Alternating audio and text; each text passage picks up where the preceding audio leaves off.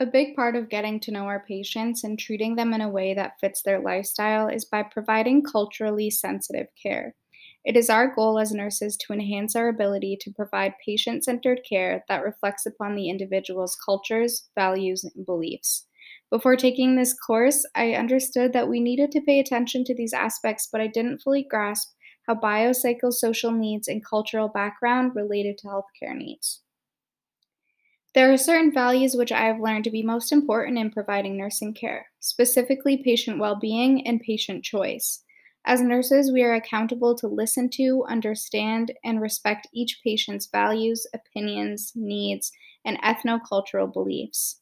By integrating these elements into the patient's care plan, we are supporting them in meeting their specific health goals. In the event that the patient decision will negatively affect them, we are required to work with the patient to explain the risks that are associated with their choice and provide them with all the tools required to make an informed decision. While reflecting on our patients' cultural beliefs and values, we should also be reflecting upon ourselves. I've learned that this is very useful in achieving patient centered, culturally sensitive care. For example, we should be reflecting on our own culture and how we would describe it. What is most important to us?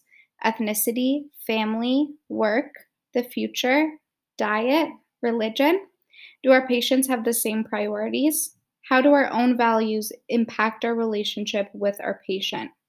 Through a post structural lens, we can zoom in on how important language is in the work of nursing. We can use communication to determine the broader culture, historical context, social influences, and what the patient hopes to achieve from their health and well being.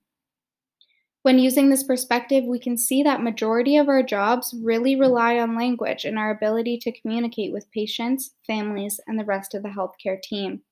Some steps which I've learned to be useful in providing culturally sensitive care include developing awareness, not making assumptions, learning about other cultures, and building trust and rapport.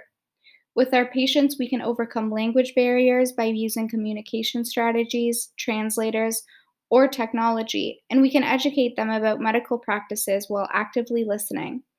As it is well known, colonialism has played a role in creating health inequities across our communities.